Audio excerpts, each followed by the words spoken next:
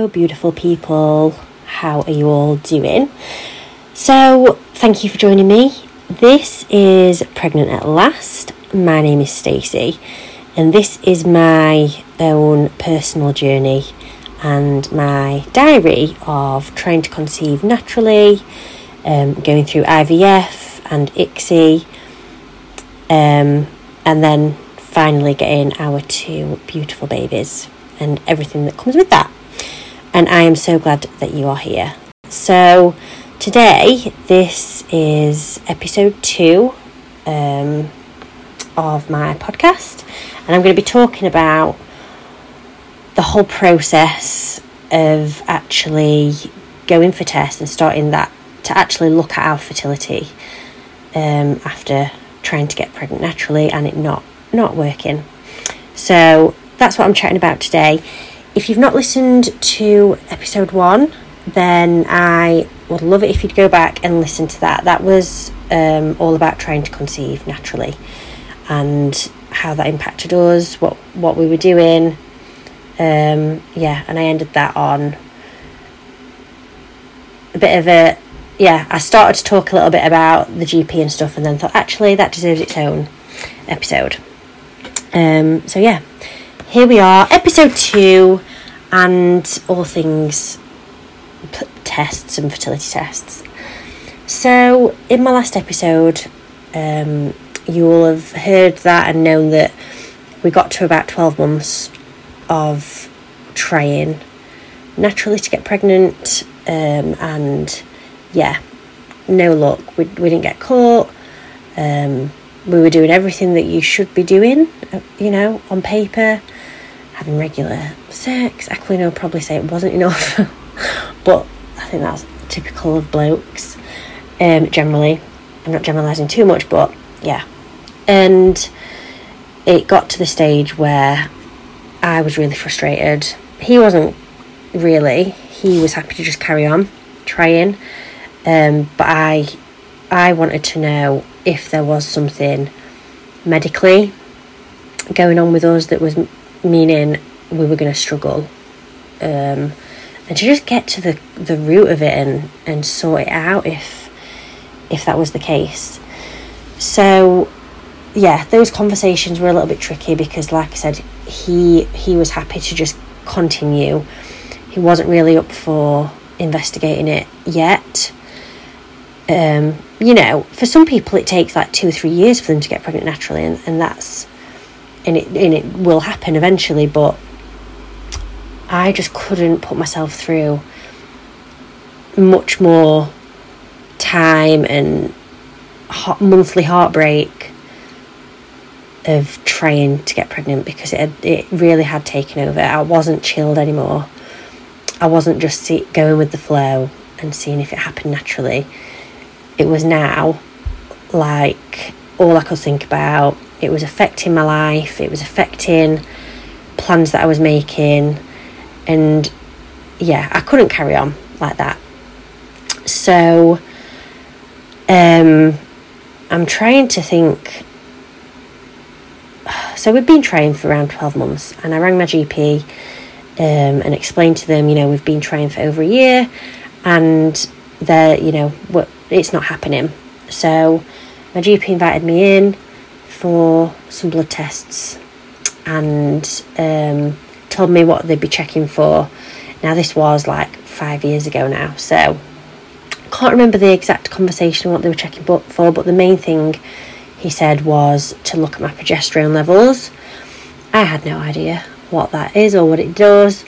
Went in for the blood test, and he said I'd hear back probably within 2 weeks or so. And 2 weeks came and went, and I'd heard nothing. So that 2 weeks was bloody awful, because I just wanted to know. So I gave them a call. I remember chasing them, and they had the results but just hadn't got in touch with me, which was handy. But ultimately, the results showed that my progesterone was very low, and what that meant was I was not ovulating. So my body wasn't releasing an egg. So there was no egg there for the sperm to meet and for a baby to be made, essentially. So I was really bloody confused about that, because I was having my periods. So I was having a period. So how come there's no egg? Like, to me, I didn't know that you could have a period but you weren't releasing an egg. That completely blew my mind. And I'll be honest, I thought, what a waste of a year if we've been trying to get pregnant and I'm not even ovulating. Like, I was so pissed off. I was really angry. And I just thought, I wish I'd have just rang the GP after 4 months and just lied and said, we've been trying for a year. But yeah, that's how I felt. I was really pissed off at myself. And looking back, obviously it's nobody's fault. These things happen. And it was one blood test out of 1 month. So maybe that month I just didn't ovulate. But maybe the other months I had been, because that can happen. So yeah, that's what that blood test showed. The GP said that they couldn't refer us to the hospital until Aquilino had gone to his GP and given his sperm sample to have that tested and looked at. So yeah, that was on Aquilino to do that. And because he wasn't really up for going to the GP, I had to remind him a lot, and I was like on him to do it. He's never been ill in his life.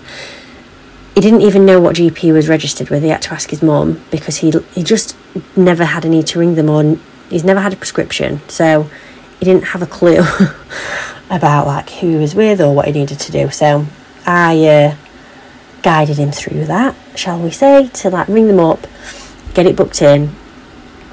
I was kind of like, look, there is something going on. I'm not ovulating, so we want to get to the bottom of it. So he booked in, gave a sample, and waited for the results. Now, we fully expected, or I just never thought that there would be an issue with that. I just thought it was the ovulation thing. Because I'd had that result, I was like, right, that's it. I'm just not ovulating, so that's, something that we can hopefully quite easily resolve, because I know that they can give you certain medication to get you to ovulate. So in my mind, that's what I'd kind of accepted. Because I think they give Clomid for 6 months, and then if it's not happened, then they'll refer you for IVF, I think. But then Aquilino's results came back after a couple of weeks, and they weren't what we expected. So, like I've said before, this was a few years ago, so my memory's not the absolute best, but it came back that he had he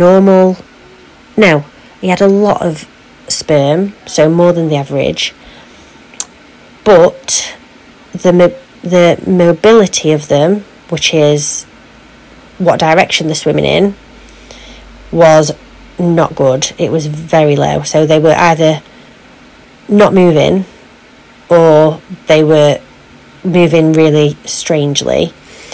And the morphology as well, so the shape of them was not good. So he had lots of sperm, essentially, but they weren't really moving anywhere, and they were a bizarre shape. So when we got that news, I was just heartbroken, because I immediately just thought, worst case scenario, which is what I tend to do. I was like, well, if his sperm doesn't work, what the actual fuck? Like, I'm not releasing any eggs, and his sperm aren't swimming. We don't stand a chance. We're never going to have a baby. That's it. It's basically over. Game over. And I was absolutely gutted for quite a while about that. Aquilino, being the positive person that he is, was, trying to kind of bring me back down to reality and reassure me that, listen, one way or another, we're going to have a baby. But I just couldn't see it, to be honest. I was so like, but how? How? So that was really hard. And it's like, you'd explain it to family members that knew, and they just, didn't really get it and see how heartbreaking that was for me. And the thing is as well, Aquilino, when he did the test, he'd had like a bit of a cold. So he'd had like a really hot bath one night because he was like shivering and cold, and he couldn't tell how hot the bath was. So when he got his results, he was like, oh, it could be the hot bath, like maybe that has done something to the sperm and they're actually fine, but it was just this hot bath I had. So he was adamant that, you know, the test wasn't right, it was just because he'd had a very hot bath. And that caused quite a few disagreements, because I just thought, just accept the fact that there's an issue and it's not all good like you thought it was. So and looking back, it could have actually been that, because you'll hear in a few more episodes when I get onto like actually doing IVF, he did another sperm test. He had to give a sperm sample for the day that we did the actual egg collection, and it was very surprising, just to put it that way.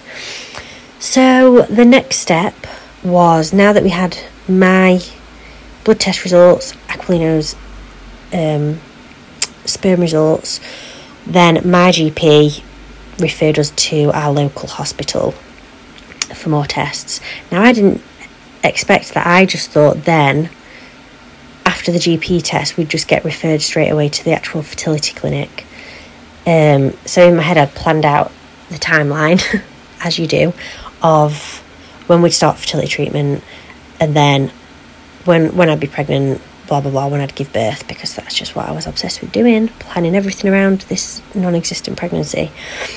So when I knew we had to go to the hospital for even more tests, I was like, for God's sake, this is going to take months. Because it had already been a good month or so by this point for us to get our results back.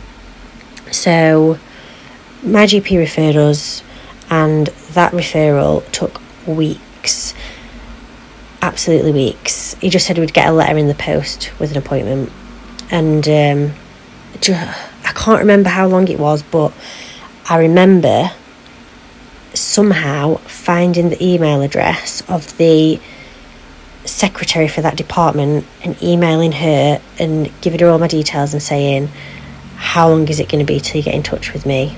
And I even tried to call her because she didn't reply to my emails. I was just a mad woman. Like, I couldn't just wait for the letter to come. I needed to speak to somebody and tell them how important it was to me. And I just wanted to know, like, a rough timeline. Can you tell me roughly how long it's going to take? Because I just couldn't bear the unknown.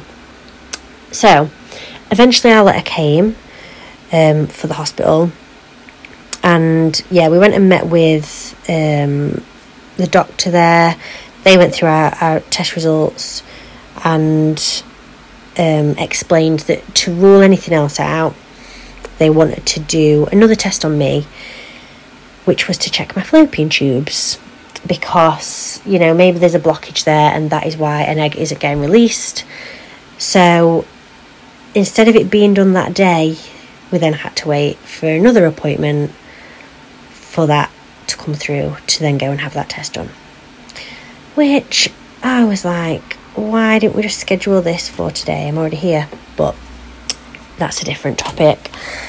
So it was another good wait for that appointment, and I was really nervous for this one, because it's where they put dye. They'll like inject dye through your fallopian tubes and take an x-ray of it to see if that dye is getting through or not. and obviously if it's not, there's something blocking it. So yeah, as you can imagine, it's not the nicest procedure, but when you're, you know what the end goal is. The end goal is to have a baby, so you do whatever you need to do. But yeah, I was absolutely shitting myself. I was really scared. But it wasn't as bad as I thought. I think it was just like the thought of it was scaring me more than the actual procedure. So yeah, you're in the x-ray room but on a theatre table, and they'll insert a catheter. Is it a catheter? Yeah, I always get mixed up with that and a cannula. Catheter with the dye in, and they'll push that through, and it is uncomfortable, I won't lie. It doesn't feel the best, but it's very quick, and it's over and done with quite soon. So yeah, I had that done, and the results showed on my left side the dye hadn't gone through. So we had another appointment after that to talk about that result, and essentially she said that it could just be that as the dye went through, because it's uncomfortable, your muscle has spasmed and it's just tightened up, and the dye couldn't get through. Or it could be a blockage in your fallopian tube, but we don't know. And she just said, I'm going to refer you to a fertility clinic now and take it from there. So we didn't really have a definite answer. I mean, my blood test results that said I wasn't ovulating, that was only one blood test. So it's not 100% sure that I wasn't ovulating. It could have just been that 1 month. And then the fallopian tube test, it wasn't a definite that my tube was blocked. It could have just been my muscle spasming. So it left us really confused that nobody wanted to get to the root cause of why it wasn't happening. But I just thought, you know what, we've been referred now to the fertility clinic, so it'll be for them to actually do some more investigating.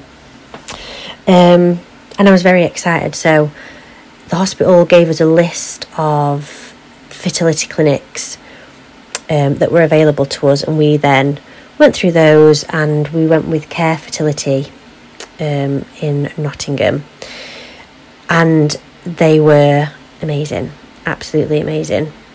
But I must say I was the exact same with them, so I'd not heard anything for quite a while, so I just took it upon myself to get in touch with them and make sure they've got our referral, and how long is it going to take, and can you give me a rough timeline. I must have been doing everybody's heads in, but I'm sure there's a lot of you out there that, you feel me on this. I think in total, from the beginning of, me first going to the GP to actually getting referred and having our first appointment with Care was, I want to say, about 7 months altogether, which was a very long time, and it felt like forever. But yeah, once we actually got that referral, oh my goodness, I was so excited to finally get down to it and figure out what was going on and get a plan in place and try for our little babes. So that is the end of episode 2. I hope you enjoyed that, and I hope you found it useful. My next episode, I'm going to talk about actually what happened then once we met with Care Fertility, and our treatment plan, and all of that, which is really exciting.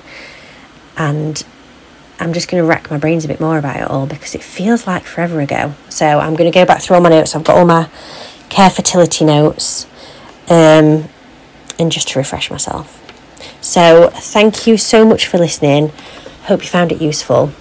I'd love it if you would leave me a review if you did like it, and check out my Instagram page if you haven't already. So I am The Birthright Co on Instagram, and you can find loads of fertility content there, hypnobirthing, birth preparation, and birth tips and tricks if you are pregnant at the moment. But yeah, thanks so much for joining, and I will see you on episode 3.